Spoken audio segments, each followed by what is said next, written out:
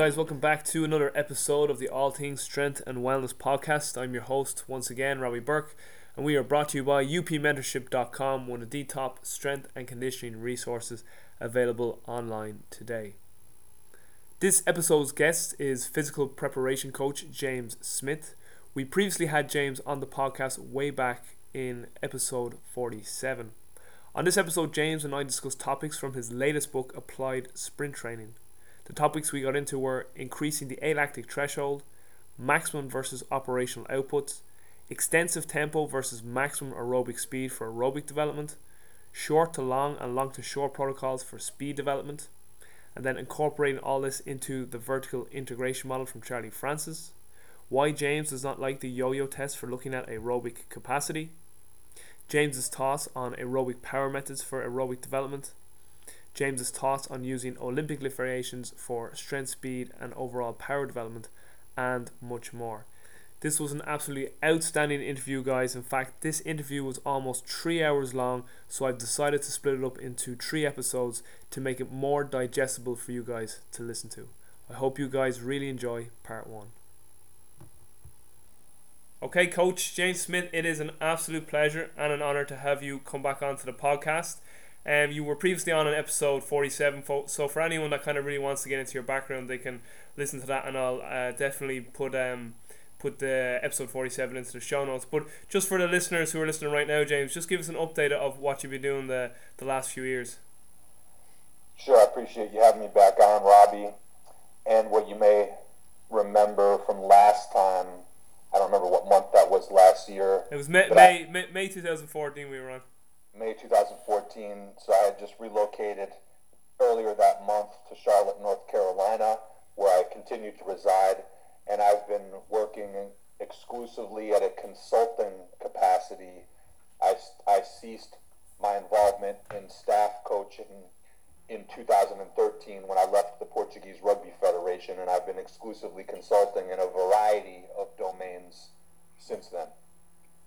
How did your gig go at Portugal? Because just from the book that we're about to discuss, it seemed that like you definitely did a great job there. You were saying in the book they had great wins over England and South Africa at a tournament, and a lot of the players had reported to you that they felt the best they've ever felt in their careers.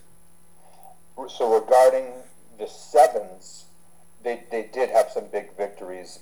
In my capacity as the senior national team coach, I was given a wide spectrum of responsibilities regarding overseeing the 15s, the 7s, the women's national 7 side, in addition to the junior academies, so the 19s, the 18s, etc. I worked most directly with the senior national men's 15s and 7s, and between the two, it was from a professional responsibility capacity standpoint, it was the most enjoyable experience and fulfilling so far in my career, because those who are familiar with my work will recall me mentioning program management in a number of different venues, be those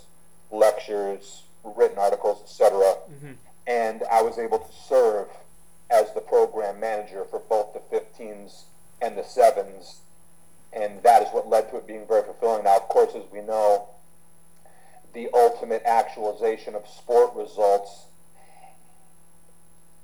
is heavily dependent upon the talent level of the athletes themselves, and that was the one area where Portugal was and continues to suffer, simply because the rugby culture is very, very small in the country, and the physical development and interest of many of the males in the country is not geared towards rugby. Football, as you know, it has a much larger fan base, and the result was the talent pool we had to select from was quite low in comparison to many other countries, and as a result, despite the fact that I was able to have the spectrum of influence that I wanted in the areas of psychological, technical, tactical, physical, etc., the results were still very moderate, save for those few exceptions on the 7 side.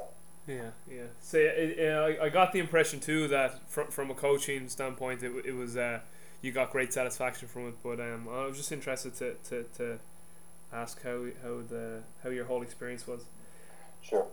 Well, so anyway, I got you back on for a second episode for a very specific reason. So I was listening to a podcast with Buddy Morris and Mike Robertson. Mike Robertson had Buddy on, and of course I've had Buddy on in the past, and I communicate with Buddy every so often when I have questions that I want to ask him. But Buddy was like, he was speaking away, and he just said, on my table right now, sure, I've got Applied Sprint Training by James Fitton. He's like, every goddamn coach should have this, and I was like, I should have that. So I went straight away to your website, and bought it, and just for the listeners, it's. It's kind of like Ultimate MMA, Joel Jameson's book. It's like Triphasic Training. It's like Mike Israel's latest book, Scientific Principles of Strength Training. I just absolutely devoured the book. I just, from the first page, I was like, I couldn't put this book down, and I was halfway through, just for the listeners, and I emailed James, and I just said to him, out fucking standing. And he just wrote back, thanks to me, and I was like, I have to have you on the podcast. So the book is called Applied Sprint Training. You released it. It says 2014. So has it been out since last year, James? Yeah. It has. I just recently. Well, first of all, thank you for the kind review of it. I'm glad that you enjoyed it. It's amazing. You did a great job. I released it at that time in 2014 through my own website, one of my own websites, which it continues to be available from, and just 1 week ago, I made the book, as well as my military special operations book, available through Amazon. So now they're available on Amazon as well. That's great. And as you were saying, and for those listeners who will purchase the book as well, after you purchase it, and this is what I'm going to do now after this phone call, is go on Amazon and leave a review, because it's an outstanding book, as I said, and you'll know why it's outstanding once you listen through the rest of this podcast. But I suppose the first question to ask is, why did you write it? Why did you feel a need to write this manual?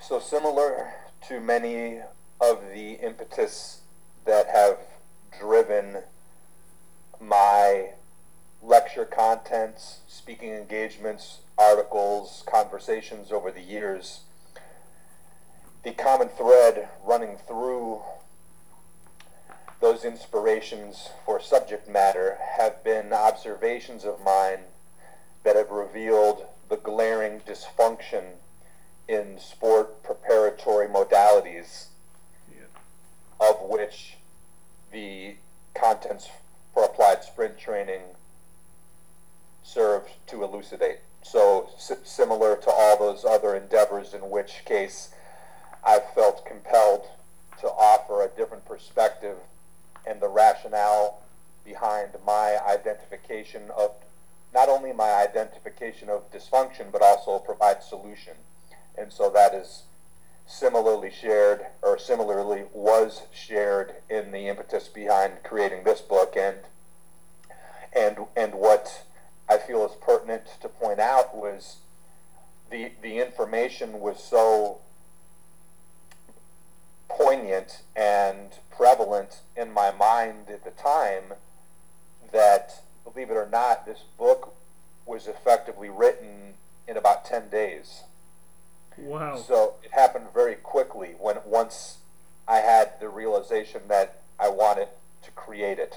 That's outstanding that this was written in 10 days, or even put together in 10 days. Thank you, yes. So it happened pretty quickly. Okay, well, I mean, one thing that I actually originally learned from you, and I'm always a big advocate of this in terms of speed development, and like you, I suppose I've been more involved with field-based sports rather than true track and field. Now, I know you've also dealt with track and field athletes too, but I'm always trying to get this point across of, it's more important to elevate the athlete's alactic threshold than continuously doing submaximal repeated endurance efforts that do nothing to increase this alactic threshold. So maybe for the listeners, let's touch on why it is important to increase the alactic threshold. And what I really loved in your book was the comparison you kept using of Usain Bolt and Asafa Powell, and that Bolt didn't reach his maximum velocity in the 100 meters much later than Powell, therefore he actually tapped into the lactate system a lot later. And essentially, we're trying to do similar things with field-based athletes that you alluded to by increasing this alactic threshold, therefore making submaximal and operational outputs more submaximal. So maybe get into that for the listeners and just elaborate on that. Well said. Well, Robbie, I think you summarized it so well there. Maybe we don't even need to discuss it. So you'll recall in the seminar that you had me perform in Dublin. Yeah. And this is where you drove home. Like, I'll never forget when you did it. I was like, oh, if we make the glass fuller. That's right. And so if I remember correctly, I provided the same graph in my presentation slides. Yeah. At that time, and so so you can see how some of these metrics existed long before I came out with the book. So it's interesting, once again, it's all rooted in observation and good evidence, unlike what so much of the sport preparatory doctrines, it's these draconian edicts that exist in so many environments, in which case there are these sort of harsh ways of communicating this is how it must be and we must outwork the competition, and it all stems from bad evidence, which is to say observations that are made through uneducated filters, such as eyes of coaches who simply don't have the knowledge to draw the most high degree of wisdom in their conclusions. Yeah. And if we talk about the alactic threshold as one of those, while it's certainly useful to have the diagnostic metrics available, such as maximum velocity in 10-meter increments from the track and field world, it's not necessary to draw the same conclusion if, and I'm so often quoting the late Charlie Francis, so many of the things he said, one of which was in the context of preparing athletes, look at the players, not the game. Yeah. And in the context of field sport, if we simply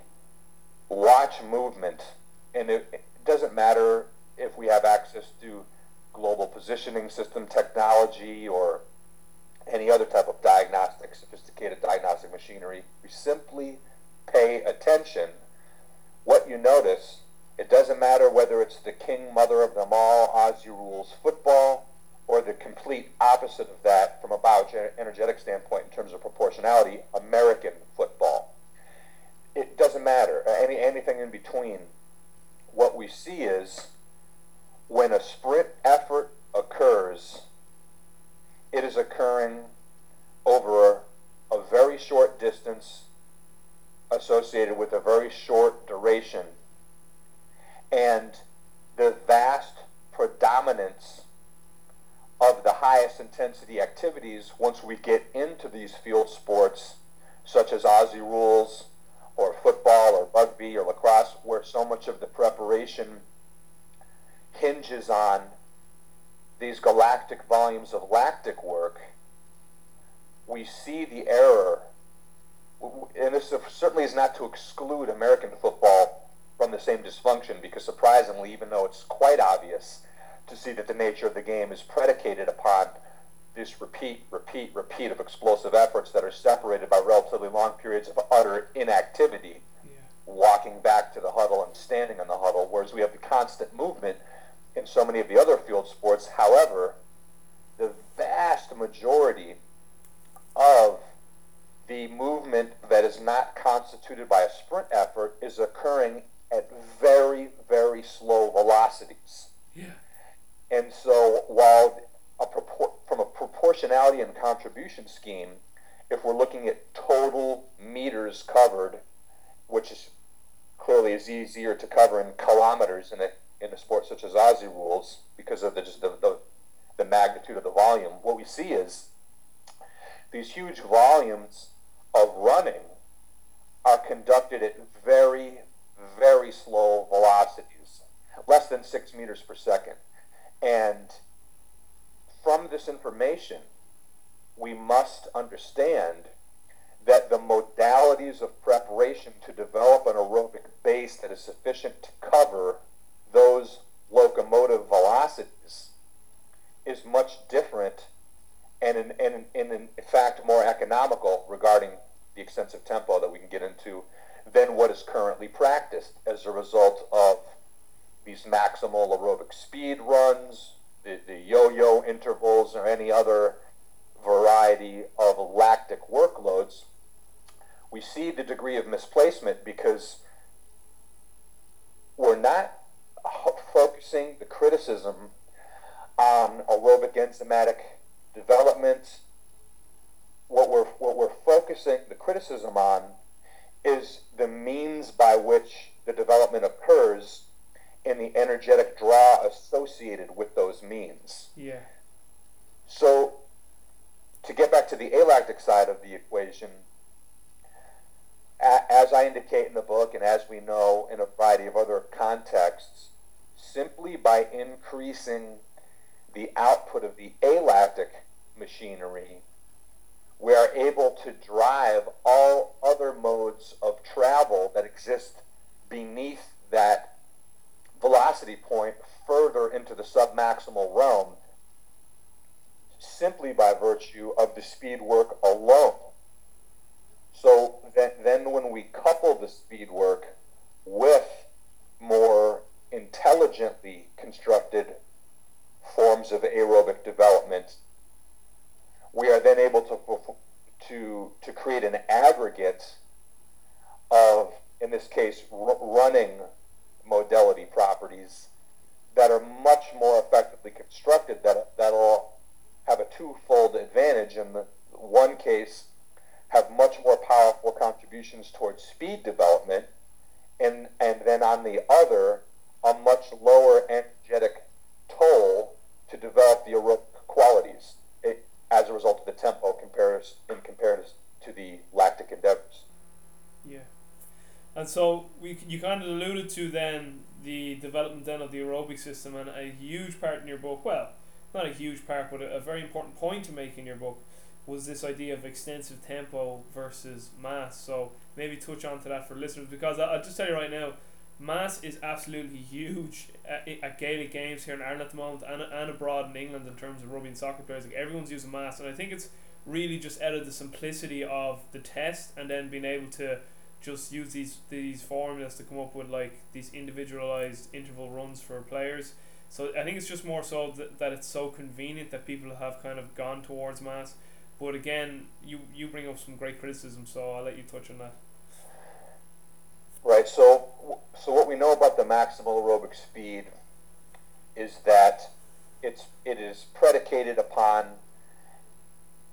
the mathematics are done relative to the speed at which someone is able to run, for example, a 1,500 meter run straight out, and the intervals are constructed in such a way that the physiological toll is lactic, and ironically, it is not because the intervals are performed at such a fast speed, but rather because the rest intervals between the work intervals are so short. Yeah.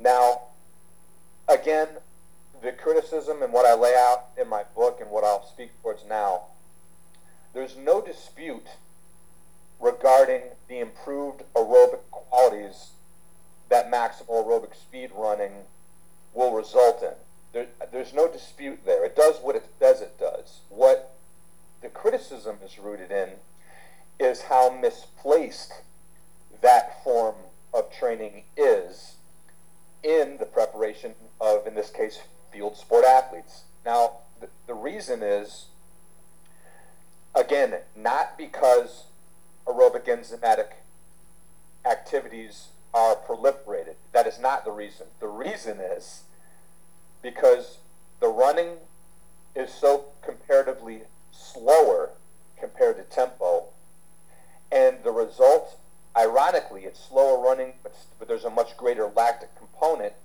particularly once you get into the faster maximal aerobic speed intervals that begin to approach extensive tempo.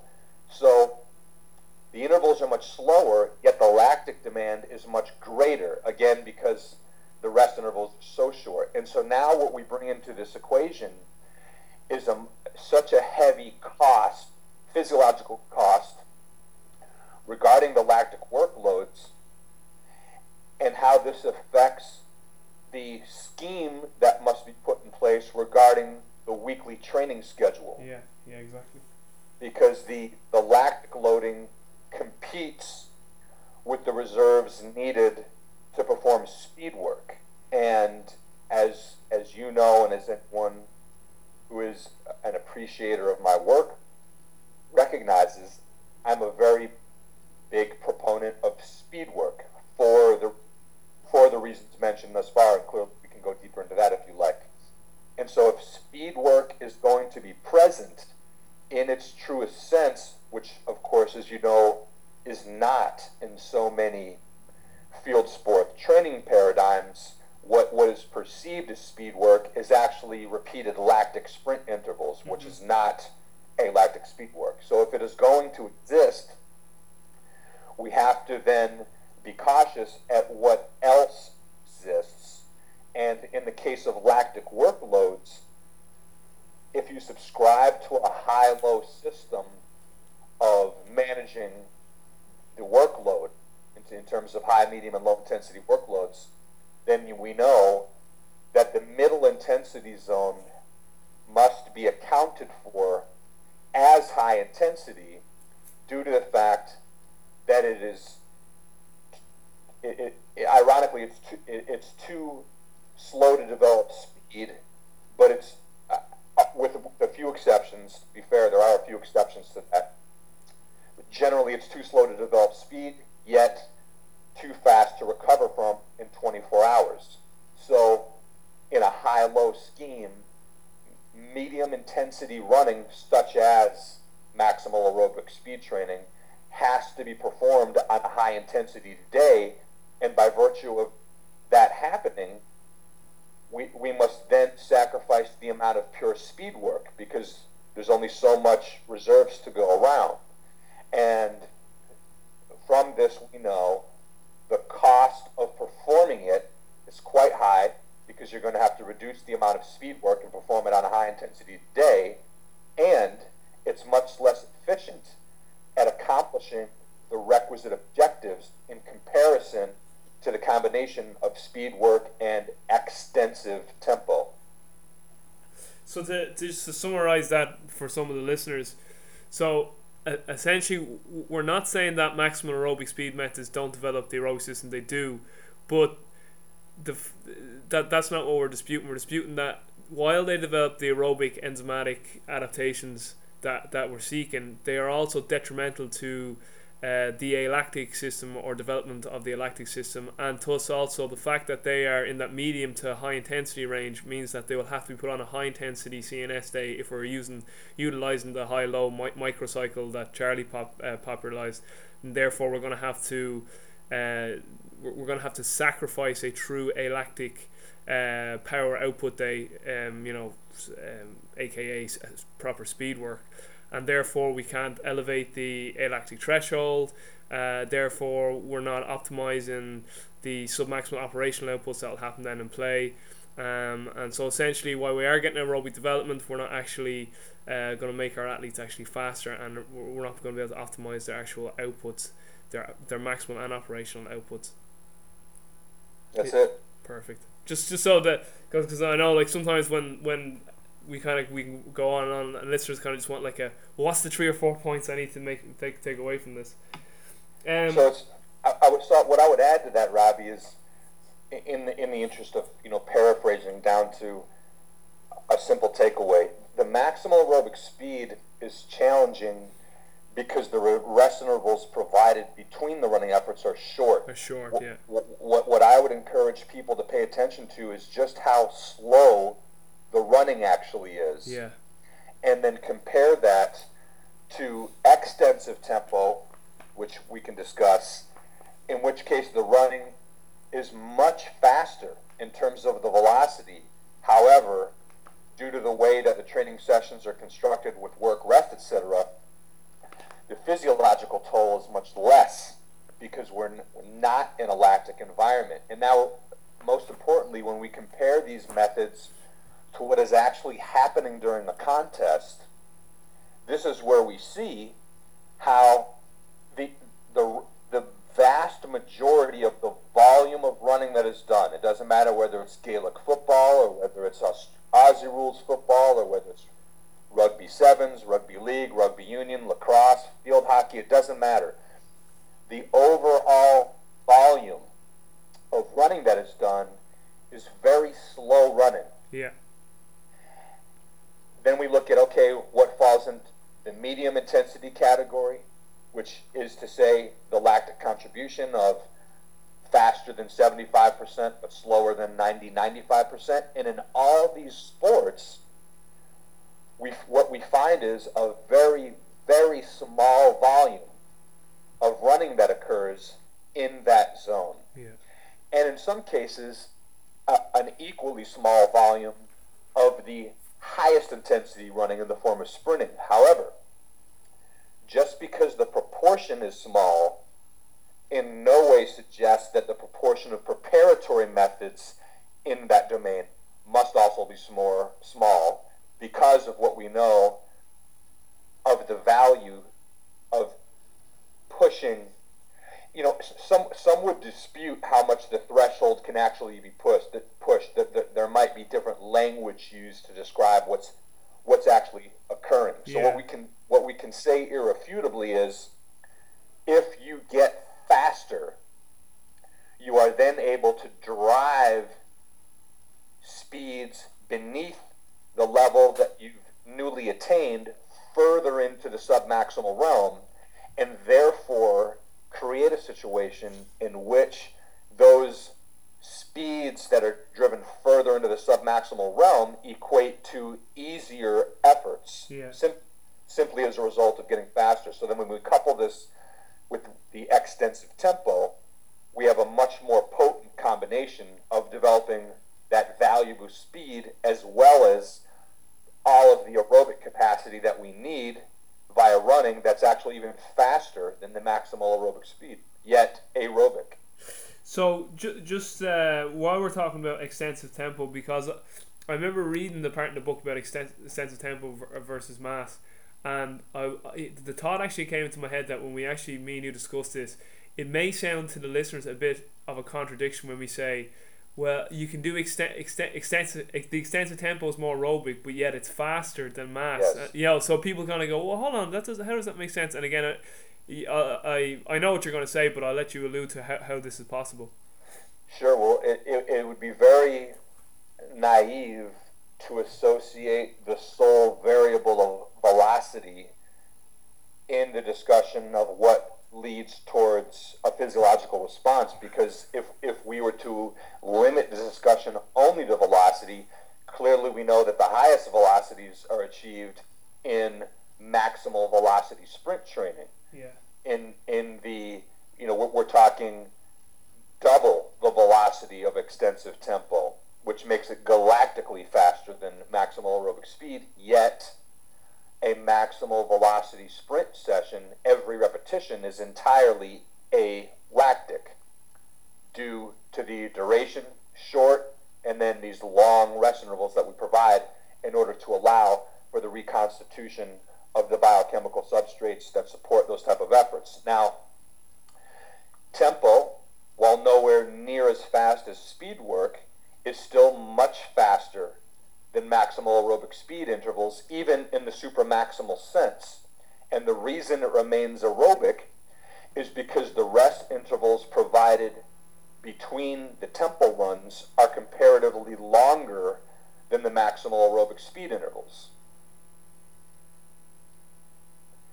So it's quite simple. Now, this is not to the way I would expound upon this is the endeavor of particularly of field sport coaches in the paradigm of fitness tends to be rooted and decided by what the most grueling option becomes.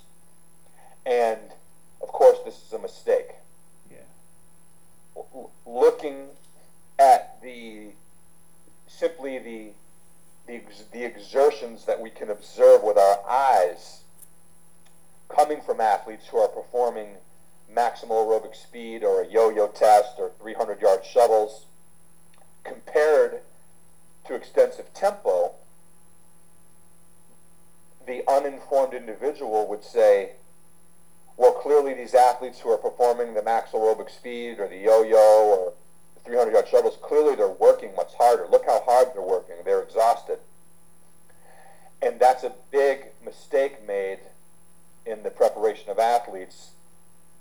The single barometer of how hard does it look like the work is, and more so, how are we quantifying hard work? Because from an intensity scale, we know that the intensities are much greater via the velocities increasing and or the forces. Yeah.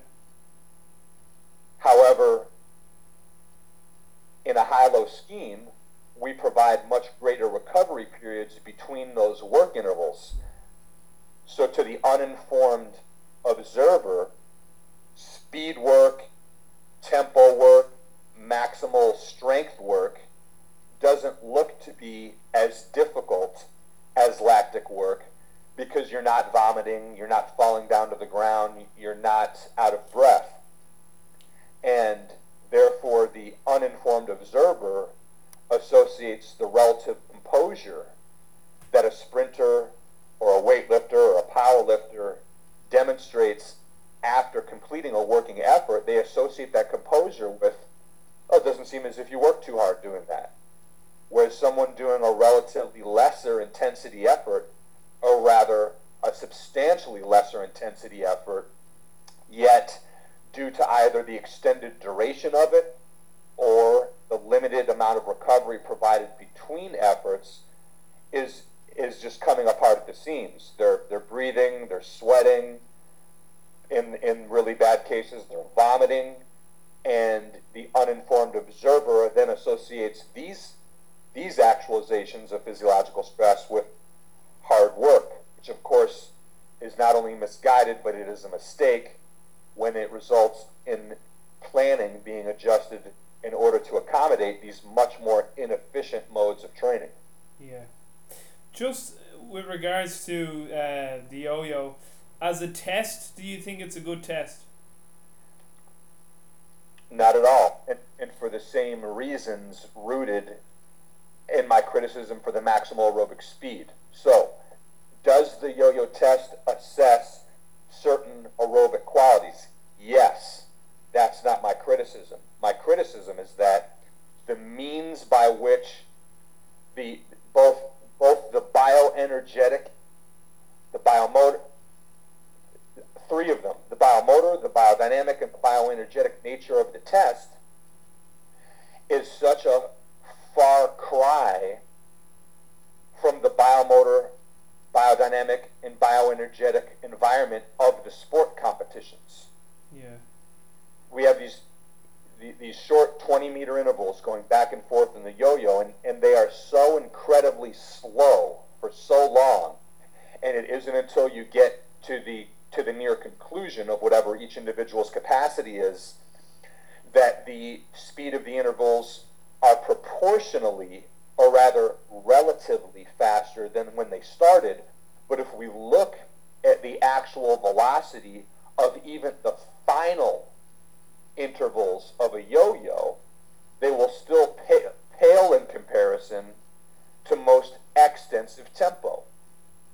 So again, it's because of the relatively constant movement. You have these very short rest intervals between each 20-meter effort. So similar to the maximal aerobic speed, the yo-yo test concludes in a very grueling physiological environment.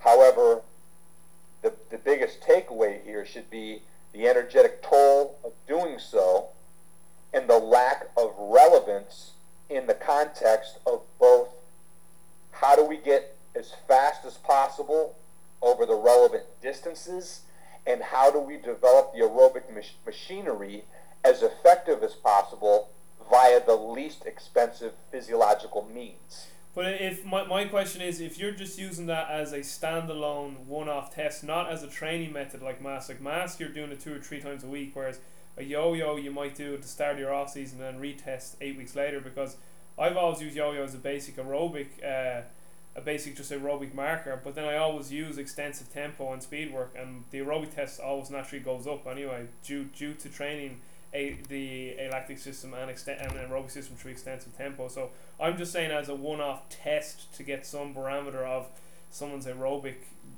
system or where it's at, not actually as something I would utilize as a training method 2 or 3 nights a week during the course of a microcycle.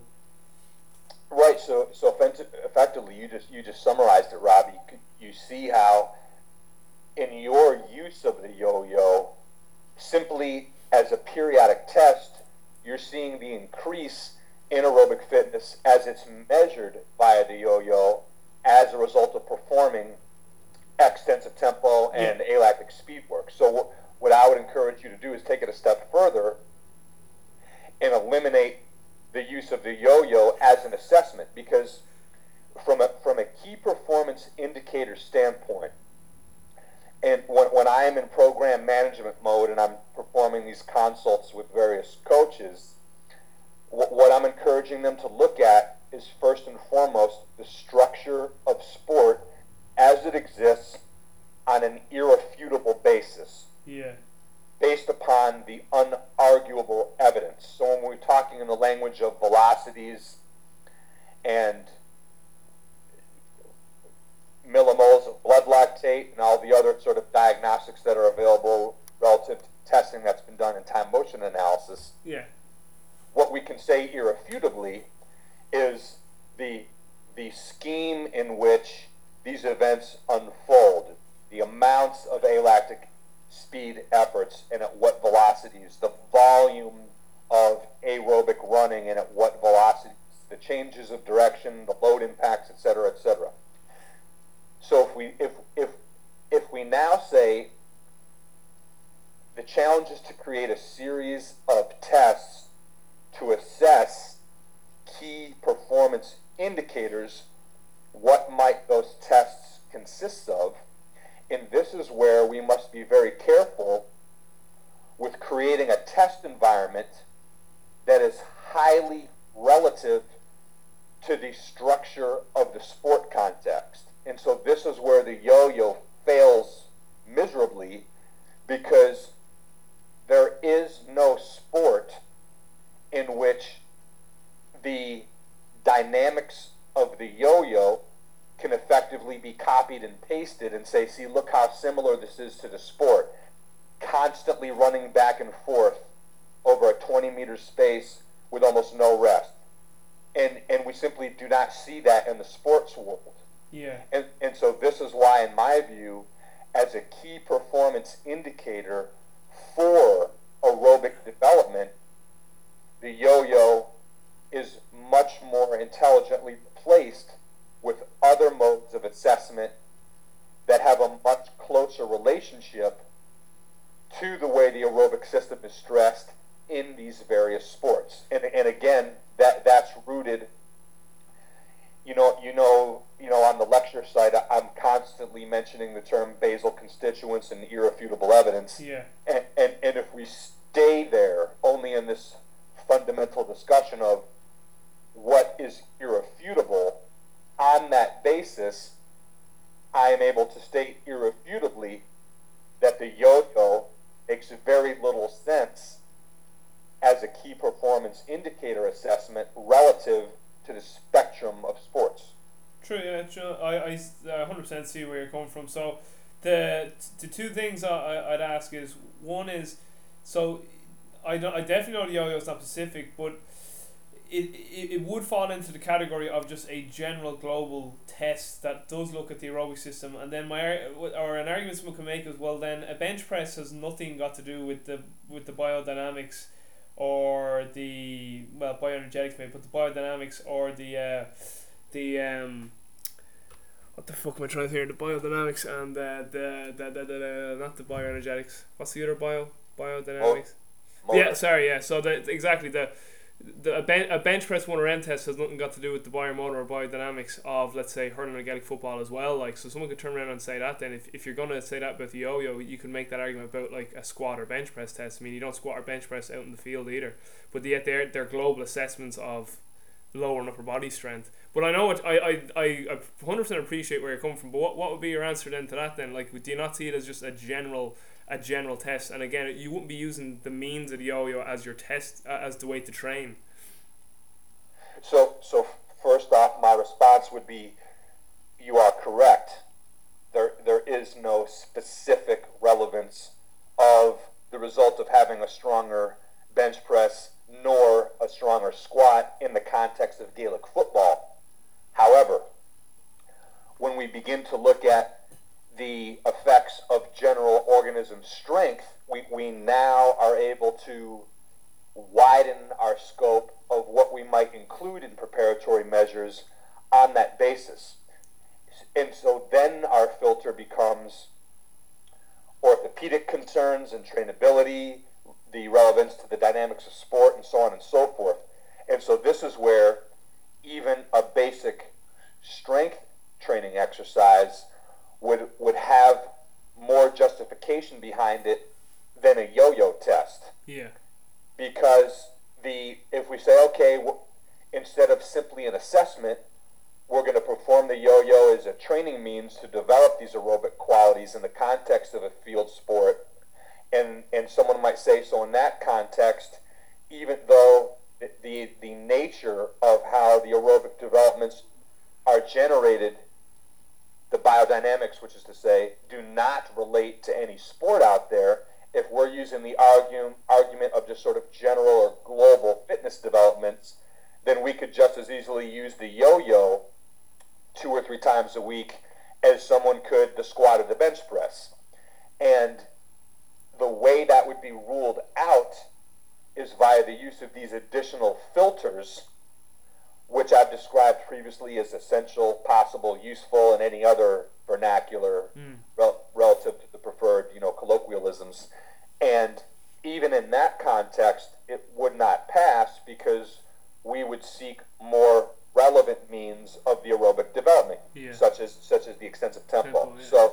So again, my criticism is not whether it's the yo-yo or the maximal aerobic speed or anything else. It's not whether these assess improvements in aerobic qualities.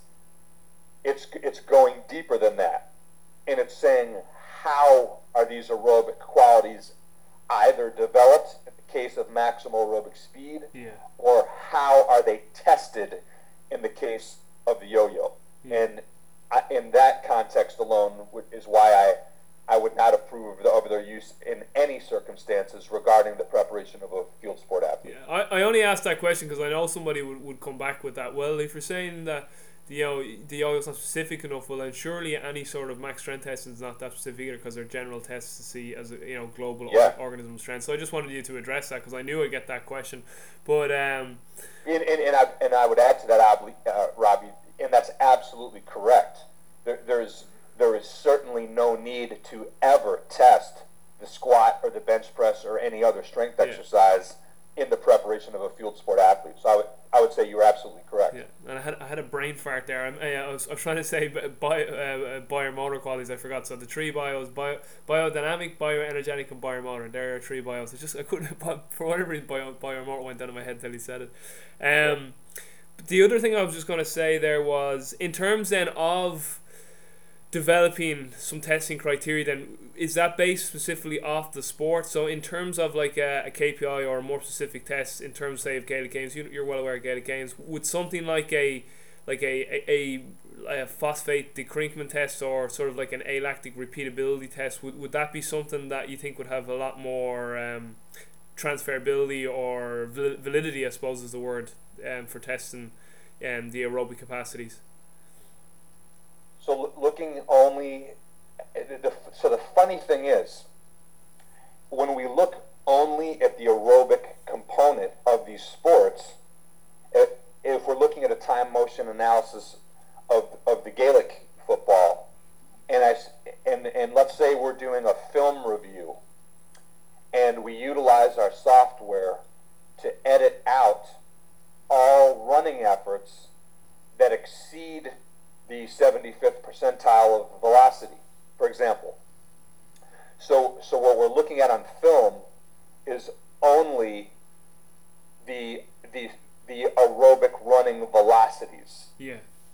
This would actually be very eye-opening for coaches, because once all the other higher intensity running forms were eliminated from the film, all we would see, whether it's Gaelic, whether it's rugby, whether it's Aussie rules, whatever, all we would see is athletes, whether it's with the respective sport implement, the type of ball or the stick, what have you, they would just sort of be jogging around. And the coaches would say to one another, what is this sport? They're just sort of jogging around. They jog here, they jog there, they walk, they do a stride, and then they walk. They'd say this is ridiculous. A reasonably fit individual doesn't even need to train for this, because even if all your routine consists of is medicine ball work, you'll well enough be able to go out here and jog around 300 times during the game, because the speed is so slow it barely warrants a preparatory attention. Yeah. It's almost amusing when you look at it that way. Now, of course, it is. Yeah, I always tell people that at games too, like when the ball's at one end of the field, I'm like, look at the other end and look what everyone's doing. They're just standing there doing nothing. Then they do that for minutes at a time. Now clearly we know that a single effort is not enough to constitute the physiological environment. So clearly hypothetically, the repeated succession of faster sprints would clearly yield lactic and or aerobic stresses, depending upon the work-rest schemes, intensities, durations, etc. Yeah. Again, though, we just don't see that in any sport. We don't see any sport in which case it's this consistent sprinting back and forth. It just doesn't happen. And nor do we see in any sport the consistent execution of efforts that might fall a little bit lesser in their intensity scale and then constitute some type of lactic, shuttle. That doesn't happen either. We see these variable bursts, and the proportions are usually much smaller in terms of the total volumes in the alactic sense.